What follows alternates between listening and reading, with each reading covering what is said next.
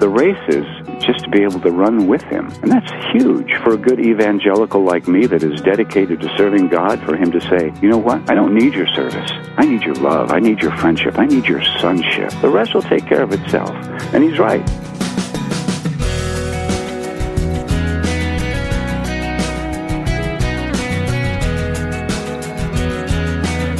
Welcome to this week's edition of First Person. I'm Wayne Shepherd.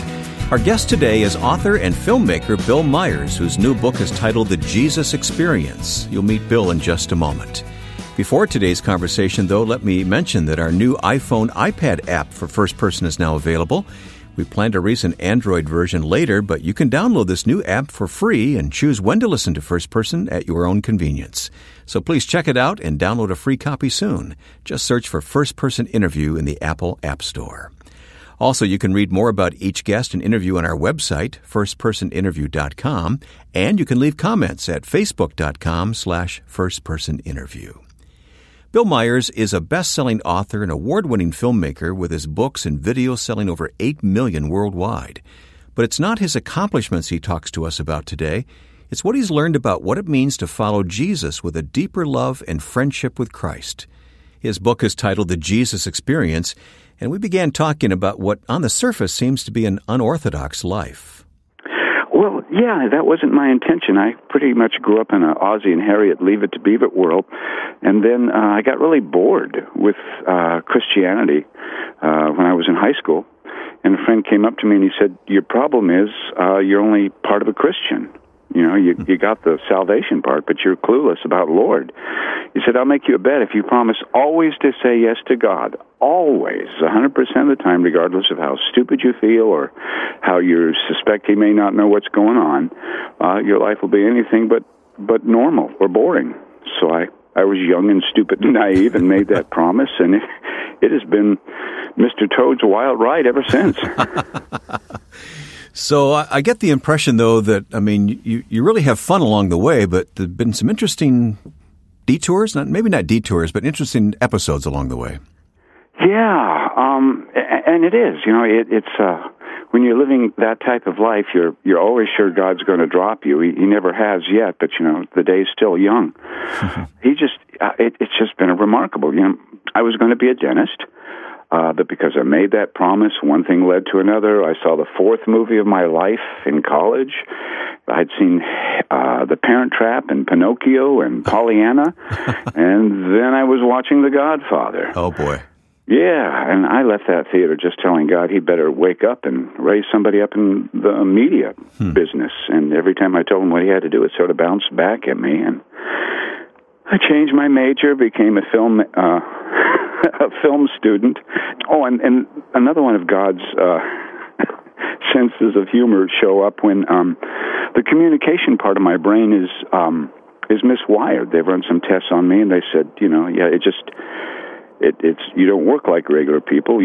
I've never been able to learn a foreign language. And so, you know, who else would be a person that you choose to write 125 books than somebody that doesn't know how to write, that got C's and D's in his one writing class in college? So it's almost like every time I tell the Lord, you know, no offense, but this time you're way over your head. Yeah. It's like he rises to the occasion and says, "Oh, yeah, bub, watch this one." Yeah. And from Pollyanna to The Godfather, I mean, yeah. Wow, that's quite a transition. What was it about The Godfather that convinced you that something needed to be done?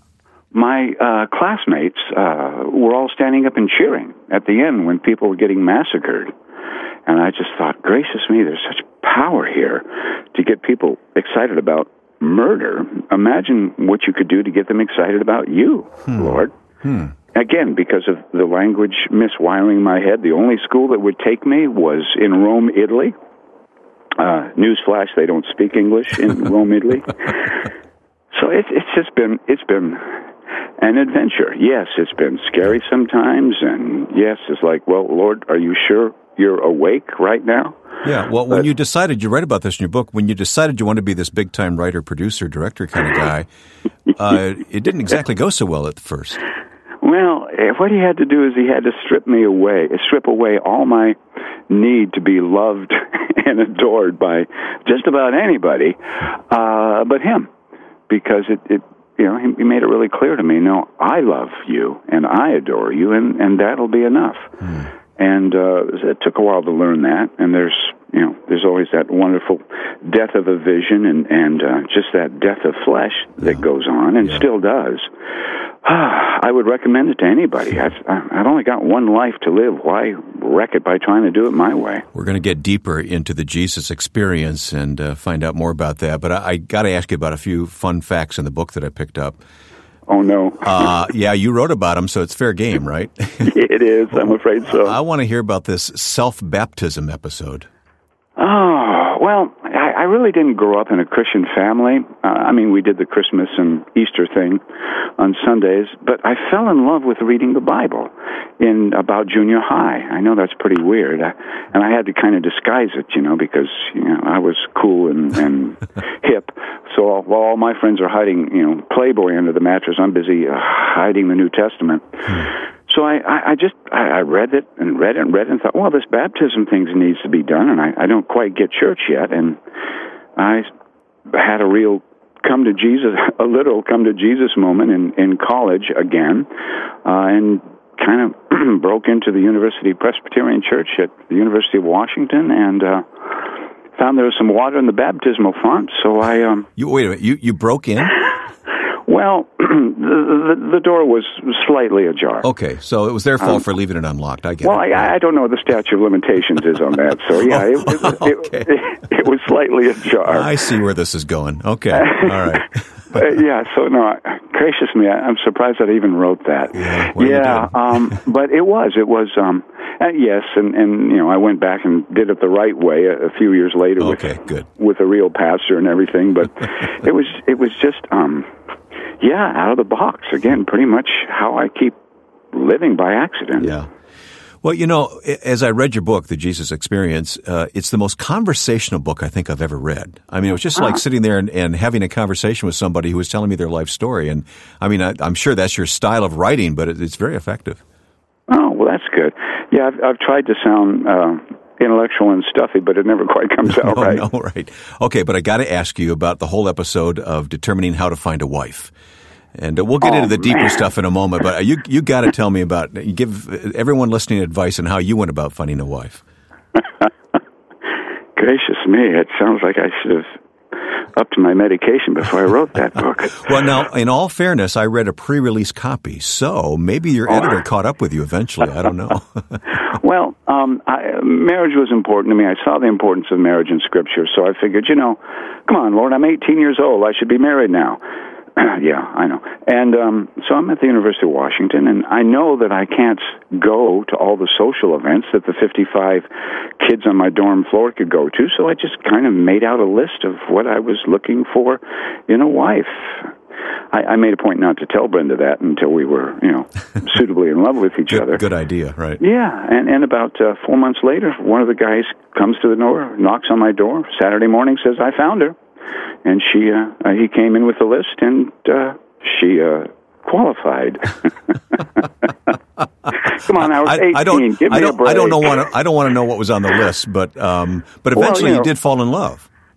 I knew she was the one the first moment I saw her. I don't know what I did to convince her to fall for me, but eventually I guess I just wore her out. So she finally said, okay, fine, we'll get married. That was 40 years ago. Yeah.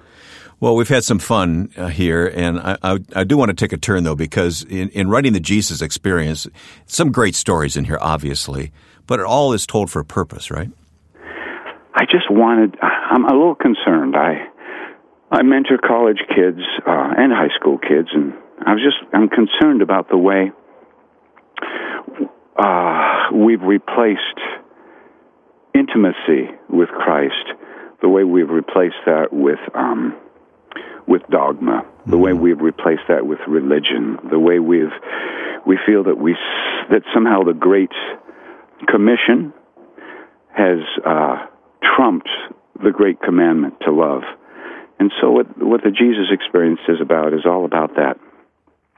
How to return to the first love that's mentioned in the letter to Ephesus, how to fall back in love with Christ. The good works follow, but it's that way. You fall in love first. I empty the cat box for my wife because I love her, not because it's in my wedding vows. What other reason would you give, right? Yeah. but we've turned Christianity in many ways into that. I need to do these things, and Jesus said, it all comes down to loving me with all of your heart and all of your soul and all of your mind. And, again, newsflash, Myers, you can't even do that. And we've turned Christianity into this philosophy that has nothing to do with the intimacy that Christ called us to. I got this idea that, I was going to do all these great things for God, and that's as it should be. And the book really was birthed. I was sitting with the Lord in the morning, having my cup of coffee with Him, and I got this really strong impression. I didn't hear any audibles or anything like that, but it was, son, if I were to put you in a coma, and you couldn't talk to anybody about me, you couldn't serve me, you couldn't write about me, all you could do would be hang out with me, would I be enough for you? And that question, I just ducked and weaved and dodged for about 6 weeks, until finally I had to come clean. I had to say, no, Lord, I love you, but you would not be enough. And then we went up to this whole different level of intimacy and laying down the good Christian works to give God the only thing He can't give Himself, and that's my friendship. So the past 4 years has just been a real deepening, the projects that I do for Him are no longer to get them to succeed, but they're to hang out with Him. So it's a father-son project instead of getting the trophy, the race is just to be able to run with Him. And that's huge for a good evangelical like me that is dedicated to serving God, for Him to say, you know what? I don't need your service. I need your love. I need your friendship. I need your sonship. The rest will take care of itself. And He's right. The fruit I've borne in the past 4 or 5 years has been more than the rest of my life combined. But that's only because I keep looking to the vine, and I keep drawing deeper and deeper and deeper into Him. And it's nobody told me that that's what the life with Christ was supposed to be. We're talking with Bill Myers today, the author of The Jesus Experience, and we'll have the second half of today's conversation in just a moment.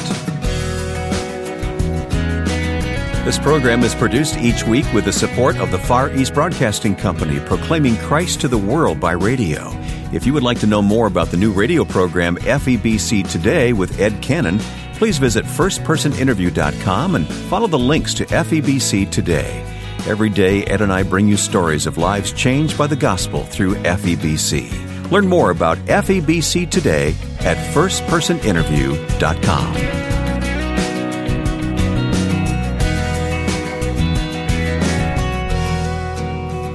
My first-person guest today is Bill Myers. Bill's an experienced author, filmmaker, and so much more. His book, recently released, is called The Jesus Experience, Journey Deeper into the Heart of God. And we've been talking about this matter of, turning our relationship with Christ into a duty instead of it being a devotion, a committed devotion to Christ and just being His friend. I'm going to do something I've never done before, Bill. I'm going to read a paragraph of your book or two here. This comes at the very end of your book, so I hope I'm not giving anything away, but you say, "Today my faith is more than theory. Today I would die for Him in a heartbeat, let alone serve however He asks. Not because I have to, not because I'm some great man of God, but because I'm so in love with Him that I can't help myself. This is not a love manufactured through religion or programs or works. It is a love that comes simply from abiding in God's presence. And from that abiding, I absorb His overwhelming passion for myself and for others, a passion so great that even when I try, I can't prevent it from overflowing and spilling out on the whole world." Wow. What a way to describe a relationship with Christ. Yeah, and it's not because I'm a great philosopher or writer. It's just because it's true. So many of my as you can imagine, I have a lot of pastor friends and various people that are, way up the food chain as far as Christian service goes. Mm-hmm.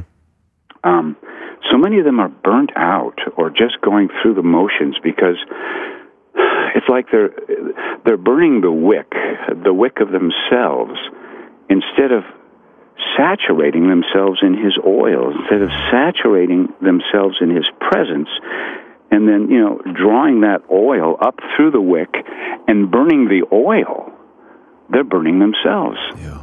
And you can fake it for 5, 10, 20 years, but eventually you're going to burn out if you're burning yourself instead of the oil of His Spirit saturating you. I was struck with the honesty of your book, Bill. You say the keys to your success have been that you're a coward, you're a crybaby, and you're unqualified. Yeah, in other words, Christ, you have to be broken to have that kind of relationship with Christ in a way, don't you? Yeah, you do.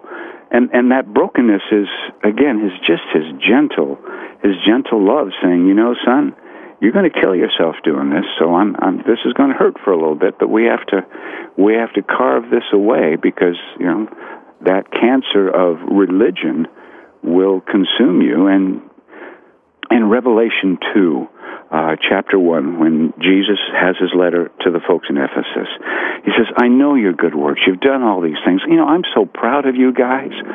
Christians are being killed left and right, and you've persevered. But I've got this against you. You've left your love. You've left your love for me. You left your first love. And the interesting thing about Ephesus, as with all 7 letters in Revelation, there's a geographical connection to the spiritual connection. Ephesus was a wonderful port city. It was thriving. It was a great place of commerce. And the fertile, good soil from the hills washed into the river washed into the bay, and eventually that bay was clogged up and choked because of the good soil. And today when you go to Ephesus, you can't even find the ocean. You can't even find the water. It killed the city. Good soil killed the city. That's not to say the soil wasn't good, but it killed the city because it choked it out. And I think we do that with with well-intentioned Christianity. We're so busy doing good that it chokes out our love. Bill, as you begin to experience Jesus in this way the last few years, how has it changed or affected your relationships with people? As a evangelical, as somebody that loves to serve God and loves to tell people about the Lord, somewhere in the back of my mind, I started seeing people as trophies. I started seeing people as either they're going to be for me as far as getting the gospel out, or they're going to oppose me. I started seeing them as things instead of Christ's beloved. So if a person opposed me as I'm talking about the gospel, I discounted them. If a person embraced the gospel, I esteemed them. And people became things. If they would help me proclaim the gospel, yes, come on board. If they blocked me, go away. And that is not how Christ thinks. How do you cultivate this Jesus experience in your life? I know you write in your book about that special place you go to every day. Is that key for you? It really is. It really is. At least 18 times in Scripture, one way or another, you and I are referred to as Christ's bride.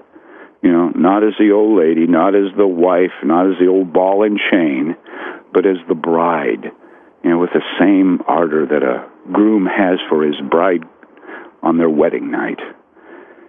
So I keep going back to that relationship, and it has nothing to do with me doing things for him. It has to do with me, just as with my wife, spending time in her presence, having a cup of coffee with her, asking her how her day went, her listening to me, and just that intimate relationship. And that's what grows. I mean, if I only spoke to my wife every Sunday for an hour, our marriage would be bankrupt. And it's the same thing with my marriage with Christ. I need to, and now want to, spend time with him every day. And that's how the love flourishes. The love flourishes by communication, by talking with him, adoring him, and then just being quiet and reading a little bit of Scripture and seeing if there's something he wants to say in that to me, or looking around at his creation, or, and this is new for me, looking at people as people that he adores. So I even see the love of Christ in people now. Boy, that's pretty radical thinking. It really is. Yeah, and I did nothing except hang out with the radical thinker. Yeah. How do you read the Bible differently, or how does the Word speak to you differently than it ever did before? I've written some Bible commentaries, and I've got a doctorate in theology and stuff, and that's good. Studying Scripture like that is good. But my favorite way of studying Scripture is just reading 3-4 lines and just chewing on them and letting to see if the Holy Spirit wants to release any flavor in those verses, any nutrients for my soul. So I don't. There are times to study Scripture diligently, but there's also times just to curl up and read 3 or 4 or 5 verses and read them and reread them and just chew on them and see what flavors start to come from them. Read them slowly, right? Yeah. Most of us identify with a particular Bible character, someone that we admire in Scripture. You have a rather interesting choice for it. Shall I put it that way? Interesting choice. Tell me about your the person that you look as your role model in Scripture. Yeah, everybody has a role model, needs a role model, right? It could be Moses, it could be Joseph or Paul. My role model in the Bible is Balaam's donkey. Because I know if God can use a donkey, I qualify. No sweat. I don't have to be anything except well, I'd like to use a King James version, but we'll stick with I understand. A donkey. Sure. We all know what you mean. Yeah, and he loves me anyway. I really do think God has a tremendous sense of humor, and I'm not trying to be catty or trying to be clever. I think, Scripture says he sings over us. He sings over us. Well, I'm sure he laughs over us, too, not belittling, but just the sheer joy of seeing us stumbling around. How could he not? Oh, yeah. There's such love for us that he has. Well, the lessons Bill Myers has learned about experiencing a deeper connection with Jesus are something we can learn from as we follow the Lord. You can find out more about his book, The Jesus Experience, at our website, firstpersoninterview.com. And leave a comment at facebook.com/firstpersoninterview.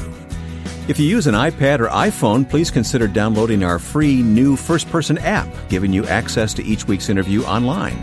You can listen to or download any First Person program by using this new convenient app right on your iPhone or iPad.